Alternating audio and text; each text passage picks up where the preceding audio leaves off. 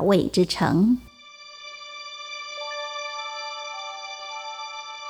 耶路撒冷是在锡安山上的一座城。大卫刚做王的时候，这座城受到耶布斯人的控制。大卫的军队呢，从水道进入了城里面，征服了这座城。从此以后，这座城改名叫大卫之城，成了以色列的首都。神与大卫同在，帮助他在以色列建立了王国。神也让他每一次与敌人征战的时候都能够得胜。当战争告一段落，大卫决定要把神的约柜搬到耶路撒冷城。他的手下并没有遵守神亲自所指示的要如何搬动约柜的规矩，他们竟用一对不合乎规定的牛和一辆牛车来运送约柜。当牛车靠近耶路撒冷，大卫王和人民都跟着约柜走，一边高兴庆祝着。他们唱着歌，又弹奏着乐器。突然，一只牛绊倒了，震动了牛车。有一个人伸手去扶住约柜。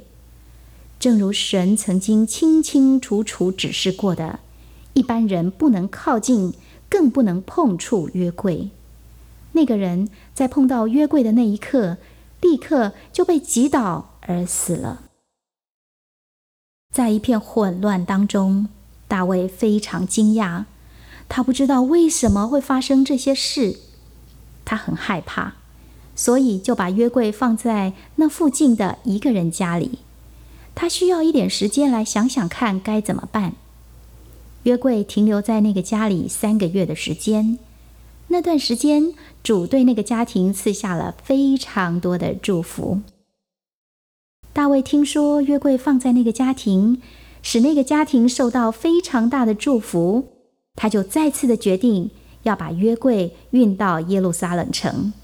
这次他不敢掉以轻心，好好照着神的指示来做。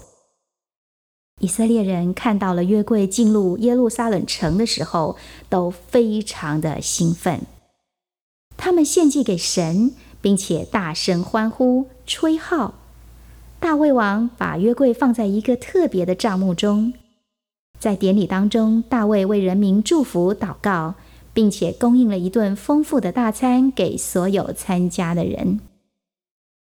过了几年之后，大卫的王国强盛了起来，他打败了所有周围的国家，以色列享受前所未有的安定和繁荣。大卫开始想要为主建造一座圣殿。